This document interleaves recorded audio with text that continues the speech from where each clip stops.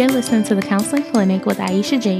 and Lisa Michelle, the show for up-and-coming mental health professionals, advocates, and anyone else who wants to learn more about the mental health field from two not-so-professional professionals. Hello, folks. Hey. So we are back today with the second part of our Not So Great Therapy series. Thank you, returning listeners. If you're new here, welcome. Don't forget to listen to part one. So this episode, we would like to look at the professional perspective of what not so great therapy might look like. So we have Branden Henry joining us again. He was here with us last season for our specialties series, and this was kind of his brainchild, this series. So of course we wanted to have him back and get his perspective on not so great therapy. So Branden, thank you for joining us. Yeah, it's my pleasure. So to get started, what is the first thing that comes to your mind when you think about not so great therapy? I think probably the most obvious thing would be just a lack of boundaries. I've met a lot of counselors, with a lot of just poor boundaries, which at first I think tends to actually make the connection with clients easier in some ways. It makes them more personable, Right. The toxin of it then show up for months or maybe even years later. So just lack of boundaries. Yeah. Do you find that shows up in kind of a specific way? So, for example, like when me and Michelle worked together in a different capacity, because we're still working together, but when we worked together, there were a lot of people who would they really liked to, I don't want to say liked, but they would often buy things for clients or pay for things that they shouldn't pay for. One of the things that I see regularly is investigating clients' social media and things like that. I see that a lot. What do you tend to see? No, I think that nails it. I think it's either I'm trying to take too much from the client, or I'm trying to take too much care of the client, or I'm taking something from the client. So I think it can go both ways. Like boundaries keeping me, to where I'm giving too much. I've known, clients to buy, or counselors to buy their clients gas, stuff like that, which is a kind gesture. Right. But, what's that for? What's that about? Why am I crossing that threshold? So I think that shows up a lot. I think what's crazy, and disturbing is that since I've been in this profession for the last decade, the amount of particularly guys, male therapists I know that have sexually inappropriate contact with clients, almost to the point that it's like a work hazard. It just feel like such a man thing. It is. I mean, I think it is. I think part of that is like, this is what I tell my students all the time, especially the guys, is like, I don't know if it's cultural or neurological what it is, but it's when men feel emotionally connected, they feel sexual. And that's just part of it. But I've known a lot, even right now, there's a guy in town that sexual inappropriate stuff with a client. And there's usually a lack of consequences, it's mind-boggling how often that happens. That is interesting to me. I don't know if any of us can answer this, but I wonder how much that has to do with the lack of males in the profession, like them not seeing as severe consequences, So, that's interesting. Yeah, maybe the case. Yeah. And what was weird is in my class, when I was in RTS, it was about half male, half female. So that kind of when I got in the field and realized it's not, that males are, especially healthy males are dime a dozen, very infrequent. It's kind of surprising. That is one of those things. The point of the sexually inappropriate behavior and stuff is the thing that I remember being in school and hearing. That's a thing. It's out there. It's going to happen. Here's ways to help guard yourself. And I thought, no one's doing that. No, that's not. But it is. And it's, Yeah, one of the was quite the gifts shell that I shock. had, so the first place I worked after I graduated was a clinic here in town in Flowood called the Shepherd Staff, and they've been around for 35 years. And so during the interview, I just asked them because I'd recently heard a bunch of these stories and actually known some men that had sexual inappropriate stuff with clients. So I asked them, like, how will y'all handle that? Like, if if I feel sexually attracted to a client, like, how are y'all gonna how do y'all deal with that? And they were incredibly on point, and just saying, like, hey, if you come to us and talk to us, we'll help you process it. We'll help you boundary. We'll help you figure it out. Good. But if you cross this line, like, it is a zero tolerance policy, which was so good for me. That was very safe, and have consequences, but also to have, people to walk me through options, and help me. Yeah. Right. Like a team, a support system. Mm-hmm. That's great. Which I think is also lacking in the field, and that may be a part of why there is so much of this stuff. Yeah. And then also, I think that from professionals, sometimes there's kind of a resistance, maybe not all the way embarrassment, but like a resistance of, I don't know how to handle that, and I should because I'm the professional, So kind of like when you need a therapist, but it's like, no, I got time. I'm going to try some other stuff. Totally. Yeah. And I think that's another thing that I think about of the sign of an unhealthy therapist is the arrogance. Yes. Yeah. Counselors who say I can work with anything. I don't trust that person. I know there are clearly things I cannot work with. And what's been wild lately is the amount of folks that say, like, oh yeah, I can, work with eating disorders, which is extraordinarily complex. Absolutely. And then to ask, like, okay, so what's your training on that? It's like, well, I read a book. And it's like, no. Right. No, that does not cover it. You need to be in some sort of, right. I know. Right. Yeah. I feel like that about addictions and substance abuse. Like, you just need more training, and it's one of those things that's so common that you just feel like you should be able to do it, but there's training required. Yeah, no doubt. And I see that a lot particularly with addiction, is a lot of folks, and myself included, like, I've been in recovery for a while. I actually got in recovery after getting licensed. So, I mean, it was I did it backwards in some ways, but the amount of folks that get into counseling because I had this experience and this is what worked for me. So I'll just tell everybody what I did and that'll work for them. It's like, no, that's not helpful. Not helpful at all.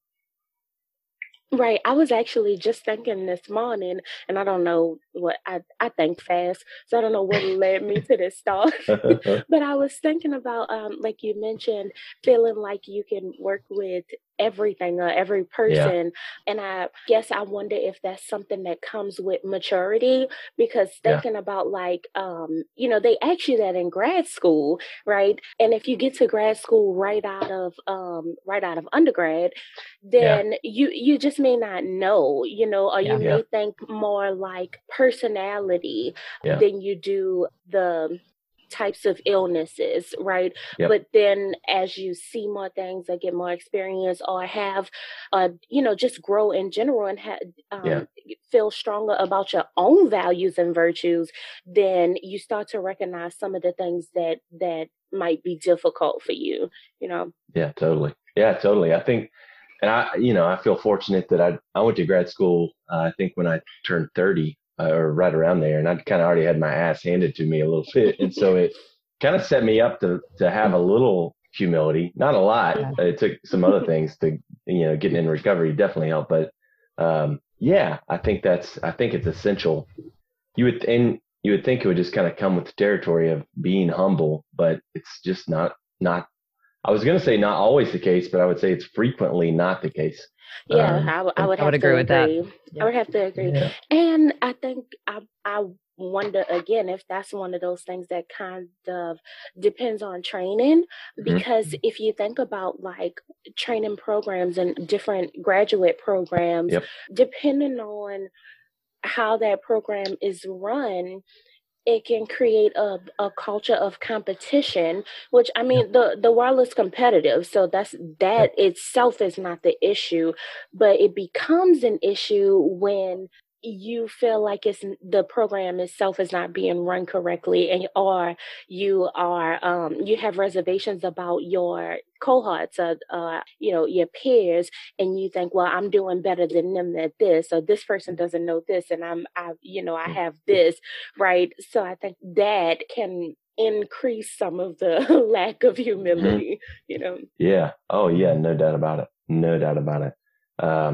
One of the best, I guess, tips that I've heard in a sense with this, and it was from a mentor who had, struggled and fallen and all this kind of stuff, but was he, went through healing and went through all the things he needed to do. And he would frequently say, like, in a sense, you've got to be in a group that you're not leading. And so particularly when we're in roles of leadership, and I know not, everybody that's practicing counseling is kind of in a different spot, but if I'm sitting in that chair and I'm, just because the power differentials and all this, I'm sort of in a seat of authority. That can become, that's pretty dangerous elixir to drink and to start to think I know it all and I've got it all figured out. And so what's been so good for me and others is, be in a group where you're not in control, where you're not in charge. That can do a lot to remedy the arrogance that comes with kind of the territory. Yeah. And I think that one of the things that has benefited me throughout my life is seeing that so often, seeing the well, this is how it went, this is how it goes, seeing that so regularly. I've always believed that no two experiences are exactly the same. Absolutely. Totally. And I actually had this conversation with my husband and my brother, sister-in-law, and I were all in the car together. I think we were going to eat or something like that. And we were having whatever conversation. I was telling them, just think about, like, if something would have happened to us in this car, we would all have different perspectives of it because of the way we're sitting in the car, right? Yeah. Even though we experienced the same thing, we didn't experience it the same way, Yep. So I think that's been helpful to me. Yep. Yeah. Oh yeah. And especially in the recovery world, and I got sober in 12-step world and I love it and it worked for me and I'm, a big fan. And I think it offers a lot to everybody in a lot of ways, just the community and the safety, or at least good meetings too. But part of the danger in those rooms is this is the way, not to sound too much like the Mandalorian, but it's like, this is the way and this is how you got to do it. And if you're not doing it our way, then you're not going to get sober. And it's like, that's just not true. I know a lot of people that got sober doing their own thing, and that's great for them. So I don't knock anything, it's whatever works, man, whatever gets you out of the hell you're living in. Right. Why not? I'll support that. So in light of the terms good versus bad, what would you say makes a bad therapist? Yeah. So some stories just picked up along the way. One would be they talk more than they listen. And I've been with those. I've been a client of those folks. I once, and this is not an exaggeration, once had to shadow a person. And the sessions were an hour and a half long. And I'd had to do it for a while. And so I just was curious. I'm just going to keep time at how long they talk during this session. And it was, honest to God, an hour and 25 of an hour and 30 minutes. And I was like, this is maddening. Wow. Yeah. So I think that's a good sign that you should probably go somewhere else. Because again, I think that goes to boundary stuff. Like if I'm giving advice, like that means advice is dangerous. I think I don't know all the circumstances. Right. I think it goes to the arrogance we just talked about. Like if I have an hour and 25 minutes of words to tell you, it's a pretty good sign that I think I'm, I've got this all figured out and the expert, and that's just dangerous. So I think that's one thing. Careful. Yeah. There's a lot of those. Oh, that hurts me. It's hard to think about that, right? Because it's like how much of it was helpful, helpful, and how much of it was like talking at the person. Yeah. Yeah. Well, I can tell you, so my first experience in counseling, that we'd been married, me and my wife been married about 7 years, and I was not into counseling at that point. I thought it was just a bunch of kind of fluffy BS. And I was like, I don't need all this, So we went to a marriage counselor. First session was great. They listened really well, attended. Second session, they gave me a lot of advice and where I was in life. Even if that was good advice, I was not going to take it. I needed to be listened to, attuned with, needed to build that rapport, the trust, all that. So I think even if it's an hour worth of helpful advice, and I work primarily with a bunch of stubborn men. It's like, that's just, even if it's helpful, it's not going to help. So yeah. To be clear, I didn't mean helpful advice. I'm against the advice thing. I just meant, something like at least on track with the solo conversation, apparently. No. One thing I was told early on, and I'm very thankful for this, because I know people who, one, expect that of counseling, but and of counselors. But something I was told was, if you, as a counselor, leave the session and you are tired of like, man, I just did all of I spent so much time, then you need to reevaluate. Yeah. If you come out of there feeling, wow, I did all this help, or I spoke then you have to stop. Yep. And exactly. That has been such a good perspective to bring to my own table of like self-reflection and self-evaluation. Yeah, I like that a lot. But I do think that can be circumstantial, like in working with things like personality disorders. You kind of feel bogged down when you leave. Right, but I didn't but no, deliver I know it the what best. You mean, though. Not the sense of like you're not going to work. Right. Yeah. But if you're out running the client, I always use the analogy I agree. when folks come in first session is, people come in, it's like being lost in the woods. I'm a trail guide. I've studied the maps. I've personally been lost in the woods a lot. And I can remember probably 15, 20 years ago, I took some folks hiking. I do a lot of stuff out west. And this one guy was struggling. We were coming up over a pass at around 11,000 feet. And so it was difficult. And I thought, like, okay, I'll just get up behind him and kind of carry, hold his backpack and help carry him up. And it's like, that's terrible advice. Like, don't do that. And so I know a lot of therapists who try to do that. They try to carry the weight, the undue weight of their clients. And it's like, it's not helping the client because it's telling them that they can't handle it themselves.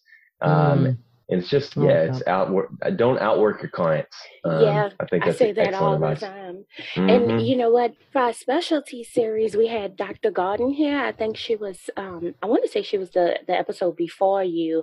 And she talked about how people get into this field because they just want to help, and that's not what the field looks like, and it's that's what that makes me think of, like the people who have compassion and how they have kind of a warped view of what help looks like.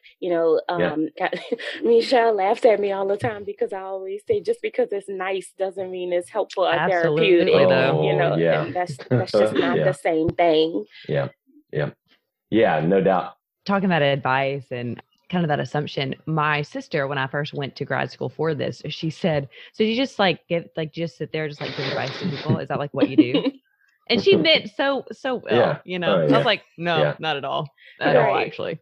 But that's the thing. I mean, that's what people think. Right. Yeah.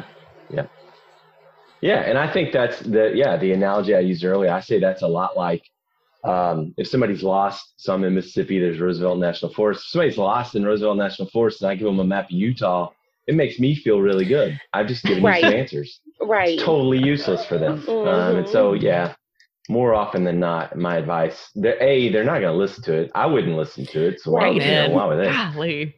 Yeah.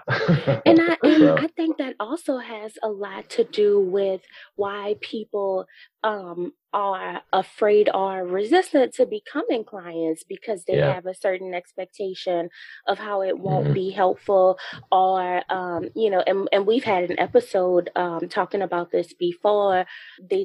might feel like they've talked to so many people who gave them poor advice. Well, I already talked. What I need to go to counseling to talk for? Right. But it doesn't look like that, No, right. It shouldn't look like that. Yeah. It shouldn't if look counseling like that. looks like, if counseling looks like the advice you get from family, then it's find a new counselor, because it's just, it'll not be the case.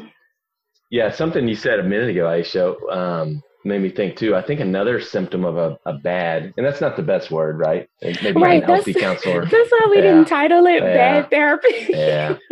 But there are some that are just bad. If you're crossing sexual, I agree with that. Bad. Right. I think we said that. Right. But if they've not done their own work. And so I think a lot of people get into this field to get what they needed, and so they want to get in here and they want to help everybody because that's what they need. But if you don't do your own work, that's extraordinarily dangerous because you can end up helping out of a really unhealthy place. You can end up, I think, blaming the client for a lot of the transference, counter-transference stuff. I think you can end up ignoring a lot of the client's issues, which that's probably the one that I see the most. It's like, if I don't reckon with my own junk, then I'm going to ignore yours because I can't handle it. If I can't handle mine, I'm not going to be able to handle yours. So a lot. Yeah. So I think that's highly dangerous. And even to continue their own work, like you said, a lot of people get in the field because they were lost in the woods. And I love that analogy. Yeah, that's a great And so, but then sometimes you get lost again, 10 years, 20 years in the field, you'll get lost again. You have to keep going. Yep. You got to, And for me, that's looked like a lot of, being in groups. Recovery groups obviously have been phenomenally helpful, but also just other groups with guys. I talk to a lot out here. I've got a lot of good relationships with other male counselors, and we can talk about hard things. We can talk about some of the stuff we're feeling in session. Obviously not breaking confidentiality and all that. I feel like I have to qualify that, but but just talking about our own crap that comes up. Yeah, and I honestly cannot imagine doing this, being in this vocation without support, without peers, without people I can grow with. And I learned how important that was. I guess it was lucky right out of grad school because I did community mental health, and boy, that is hard.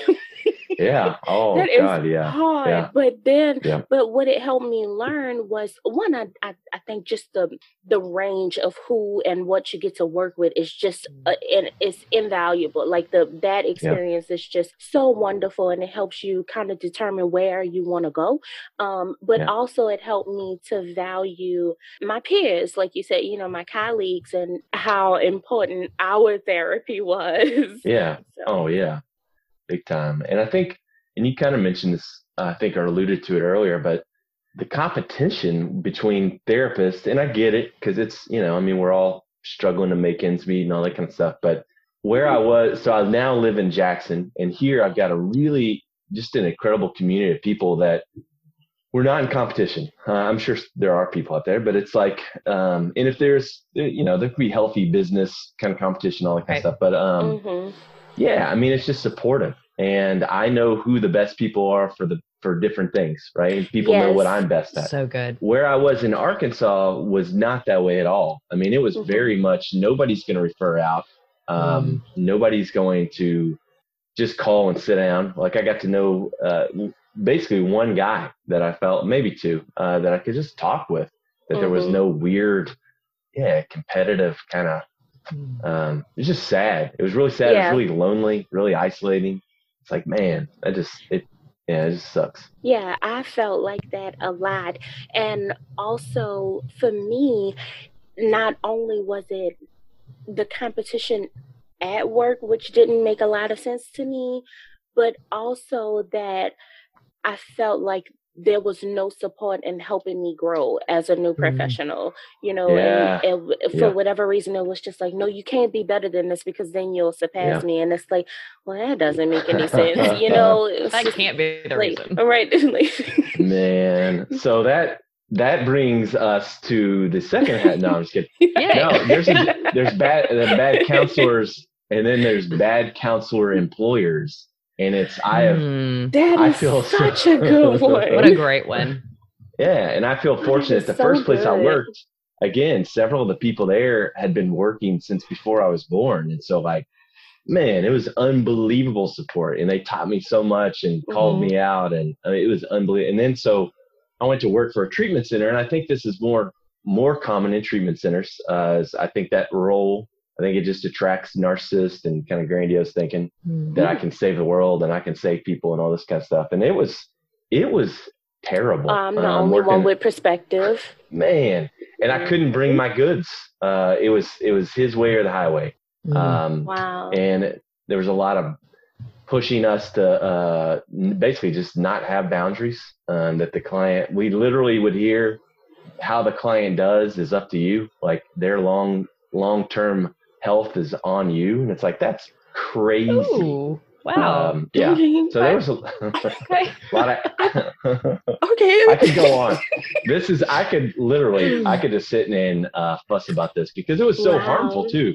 Yeah. You know, something I learned, I've pretty much, I guess for the last 20 years of my adult life, I've had really good bosses. Like I've worked for really good people that were interested in my growth.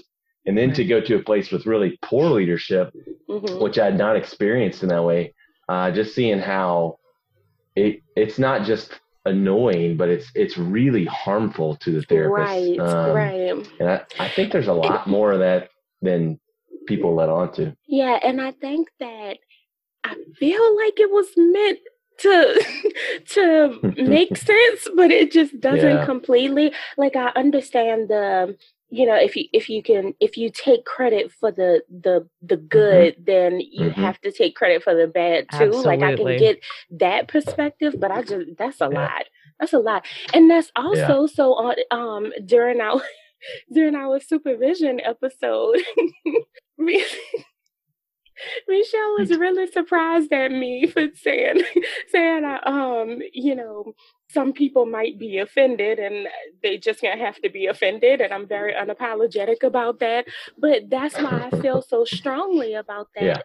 In supervision, in supervision, supervisors not doing their part. What I was talking about in the episode was supervisors who just sign off. That's just not okay, because what about the stuff that the supervisee didn't learn? We don't always know what we don't know, and if they go out and get in trouble for something that you signed off on but didn't teach them, that's really not their fault.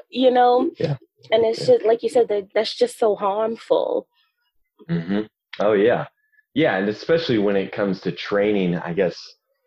Yeah, being in leadership, training, leading, directing the counselors, particularly when they're younger. And I mean, part of what was so troubling to me in that particular job was even when I would bring up issues that I felt were unethical, like, hey, this does not jive with just kind of common ethics, much less kind of ACA ethics and that sort of thing, and just saying, no, this is the way we do it here. And I think that's a good sign if somebody says, nope, well, this is just the way we do it. And it's like, that just doesn't, I don't think that sits well. Yeah, I just don't think that sits well.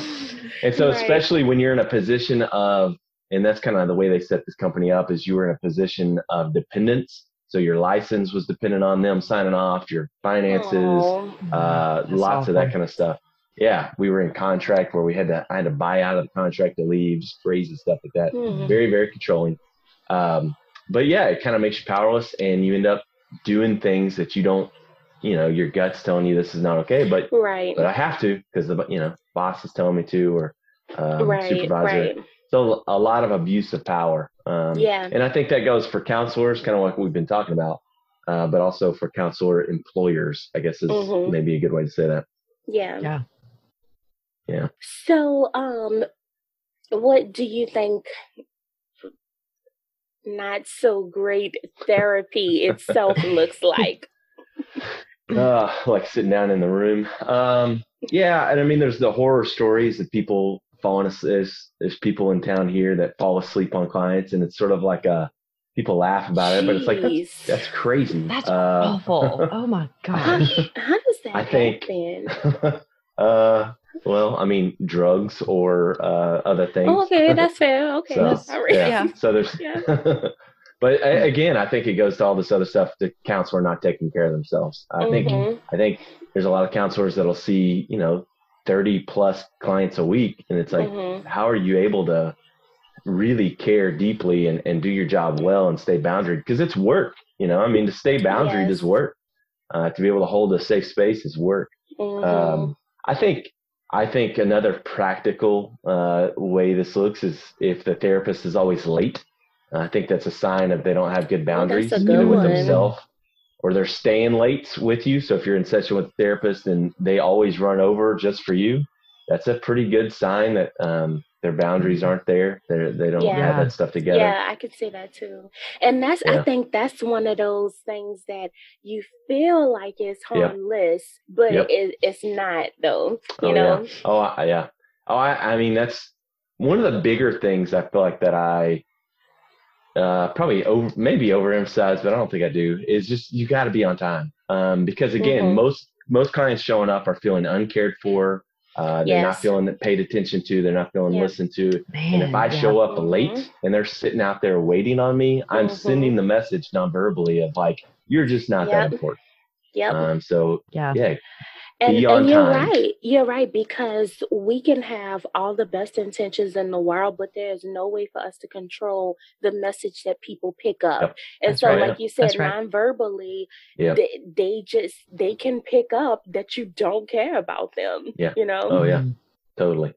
And it's, kind of like we're saying earlier, I'm not responsible for what they feel and all that kind of stuff, but I am responsible to do the best job I can of helping them feel honored and cared for. And I think other ways practically this shows up and looks like is there are therapists that maybe they learn a specialized skill and it's they become sort of one size fits all. So, it's kind of like everybody's an addict and I'm just throwing it out, there's a lot of that happens, is just assuming, people making assumptions.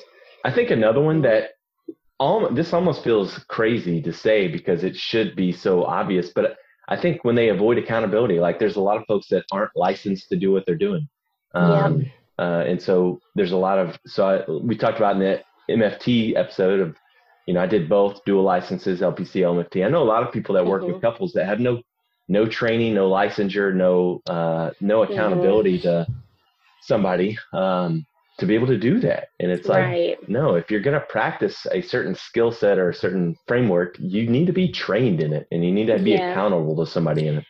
Yeah, you're right. And I think that back to training, I think our training accounts for that a lot, because kind of across the mental health field, I hear a lot of, well, with this degree, I can do anything, I can see anybody, or I can use any insurance and that kind of stuff. And it's just like, but should you, Yeah. Oh, yeah.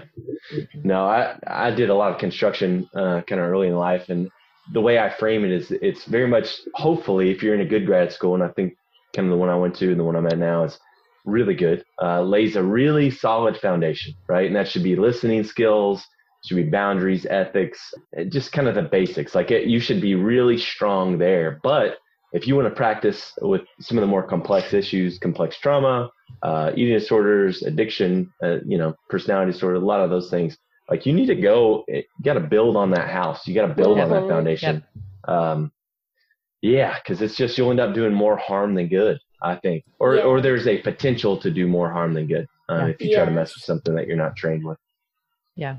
And that's why those specialties are out there. Like that's why that further education is out there. I talked to a former professor just a few weeks ago about that. And she and I were kind of talking about some different specialties and some different trainings for me to look into over the next year. And that's what she said, was that the specialties now, that's where you're going to be putting your focus. Like you've got the foundation, you've got the house fairly built. Now it's like furnishing and So, but I think that's so underestimated, or that seems so far away, I guess. In grad school, professors were like, okay, you've got this, you're going to go get your license next, you can do insurance next.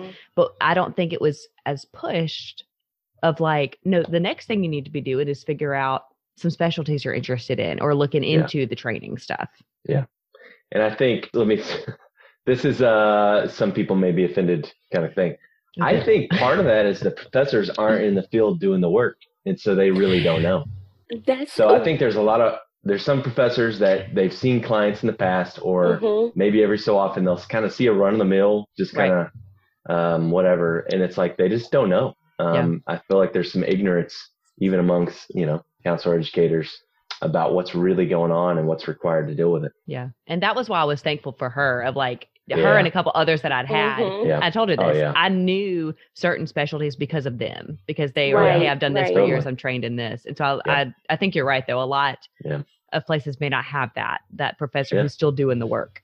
And I think that it also has to do with, at least for me, I feel like my graduate program itself was really good, but the things that I missed were because of the people, right? The professors who either weren't doing the work or who they were or where they were, that was the actual issue, not so much the material that they were giving us or the material that they weren't giving us, you know?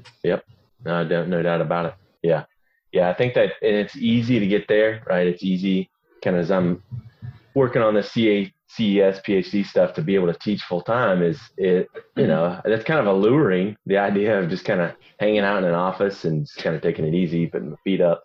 But it's just not beneficial. I think in the same way that it's not beneficial to a client if the therapist has never gone there, it's not beneficial to the student, and so part of what I've tried to do is personally is like, now I'm working in an IOP because I think that'll round out. It means I've kind of worked in every facet of this field. It's great. I think you just gotta be wise about that stuff.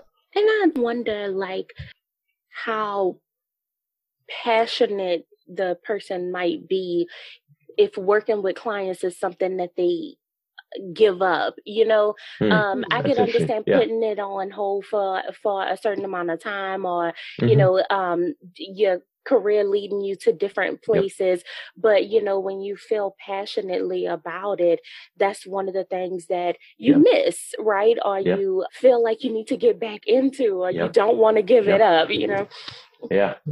No, and I think that you saying that even makes me think to the first of like 15 conversations we're having of that when a counselor becomes calloused and they just don't care, and it's hard work to stay with your heart open. Like, it is really hard work in this field. That's true.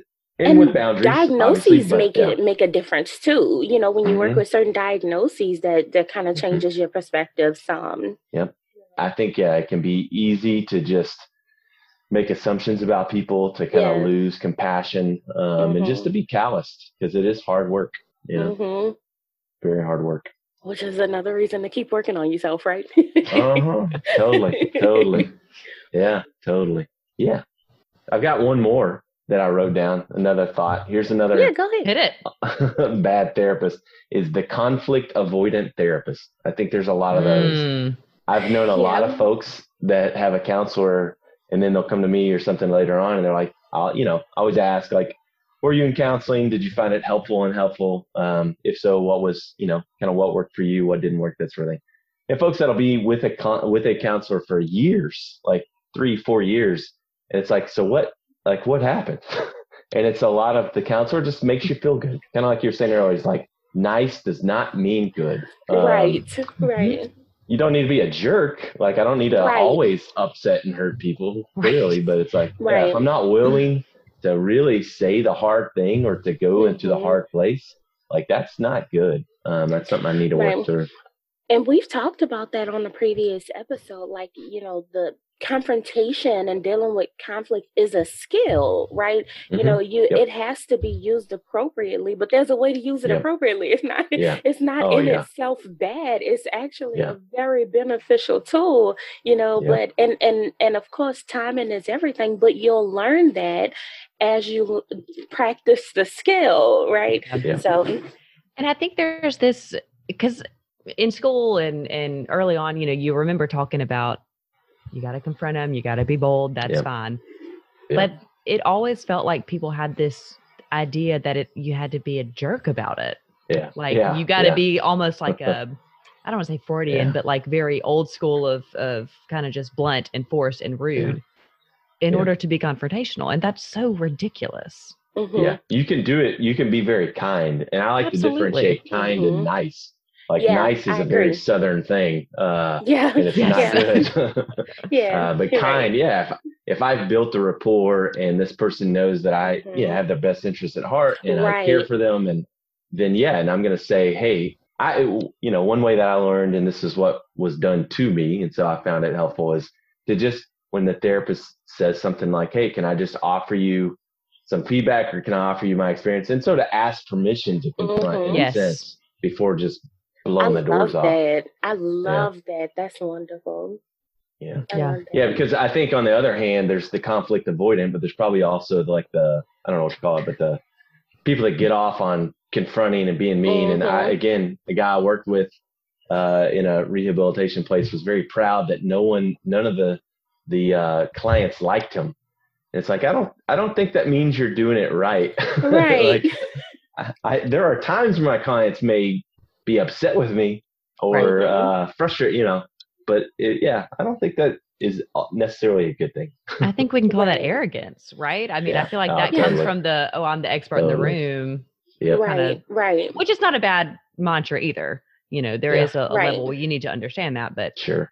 Yep. I don't know about nobody liking you. That's it's a lot.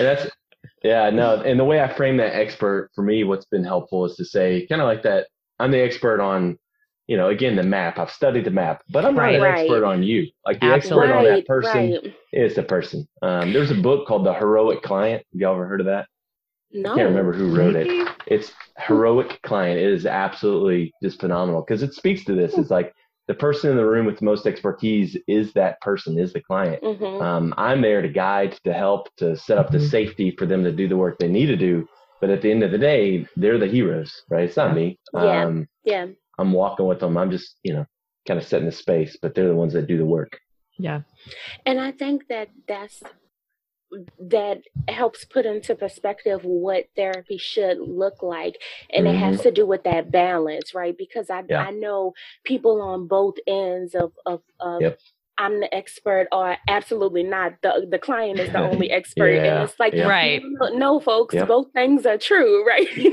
We have to be the expert because that holds us to a certain level of accountability, right? We have a certain role and obligations really, but so does the client, so those both things hold true. We're both the experts, just on different things. That's right. I like that.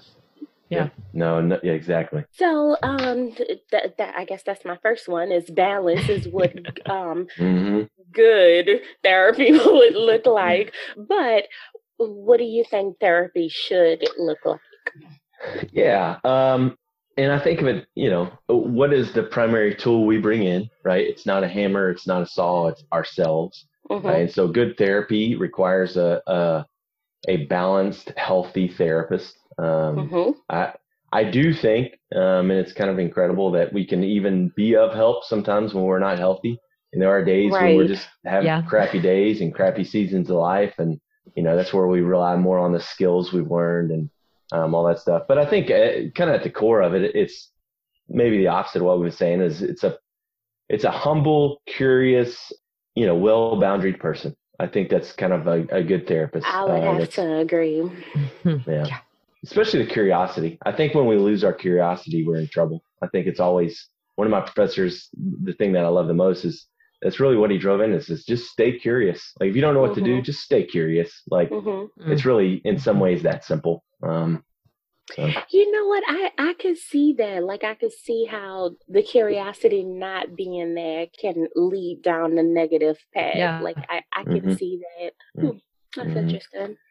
So yeah, good therapy to me is, for my client, I guess I always want to, I think my goal, and this is something I talk to particularly new clinicians about is like, what's your goal, right? If your goal is to solve all their problems, you're going to be horribly disappointed all the time. But if your goal is that person leaves your office and they feel that they were listened to, they feel understood, and they feel seen, I think it's really those two things, that they're understood and that they are seen and that they are safe.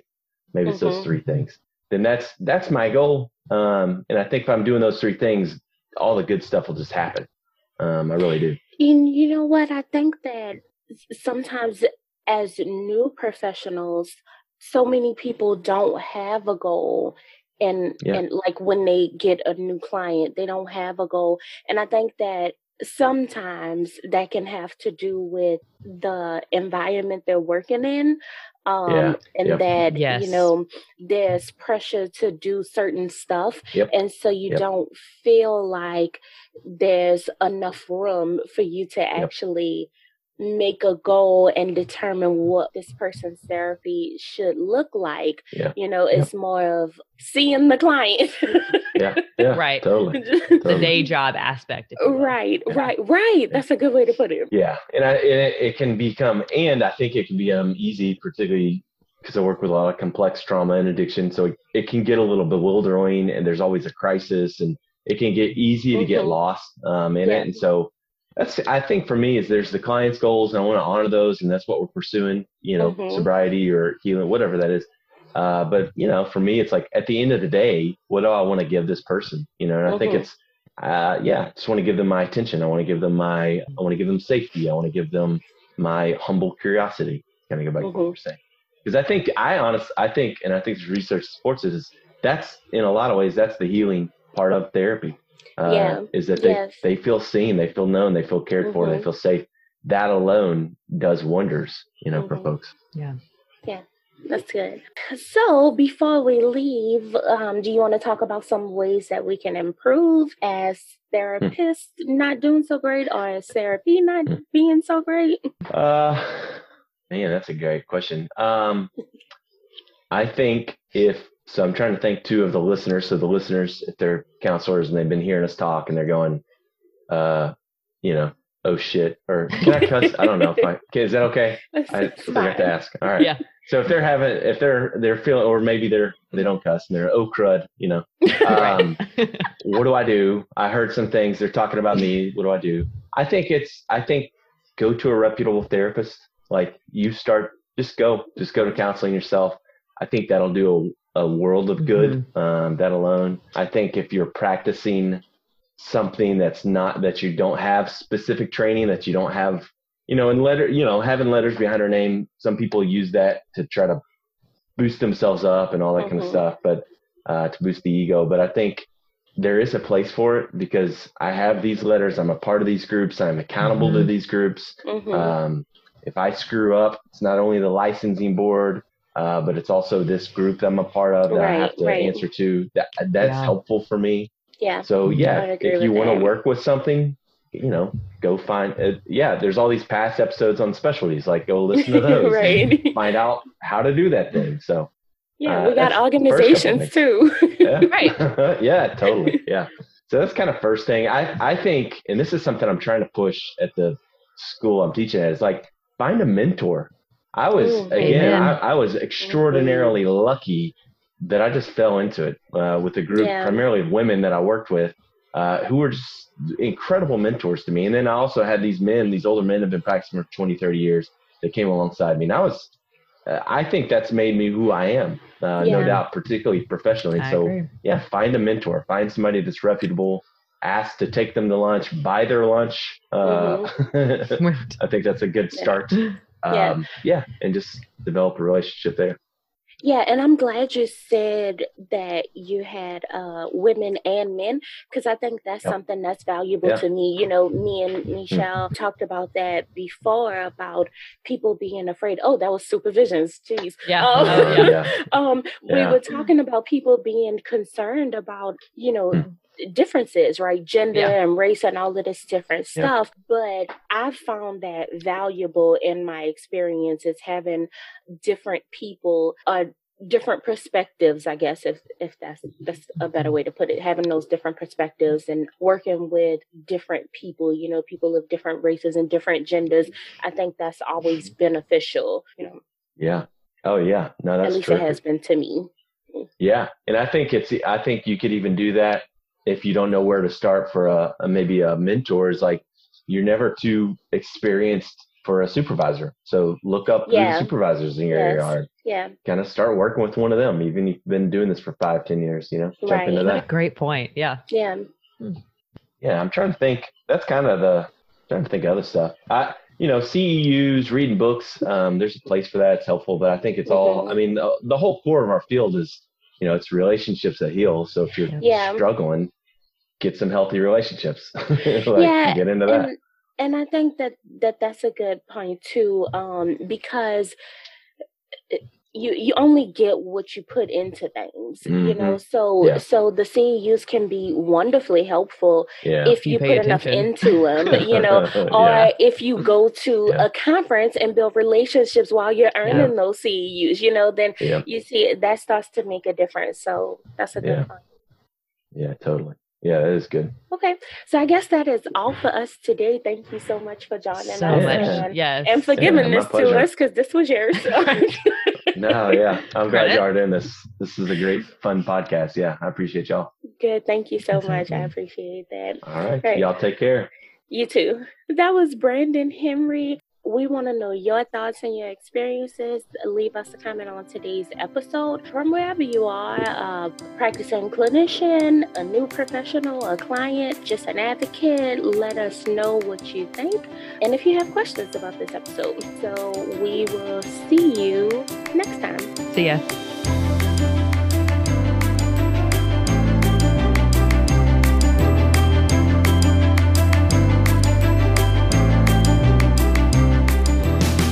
Thanks for listening to The Counseling Clinic with Aisha Jean and Lisa Michelle. Remember to check out our website at thecounselingclinicpodcast.com and follow us on Instagram at The Counseling Clinic Podcast. We'll see you guys for our next session. Bye, guys.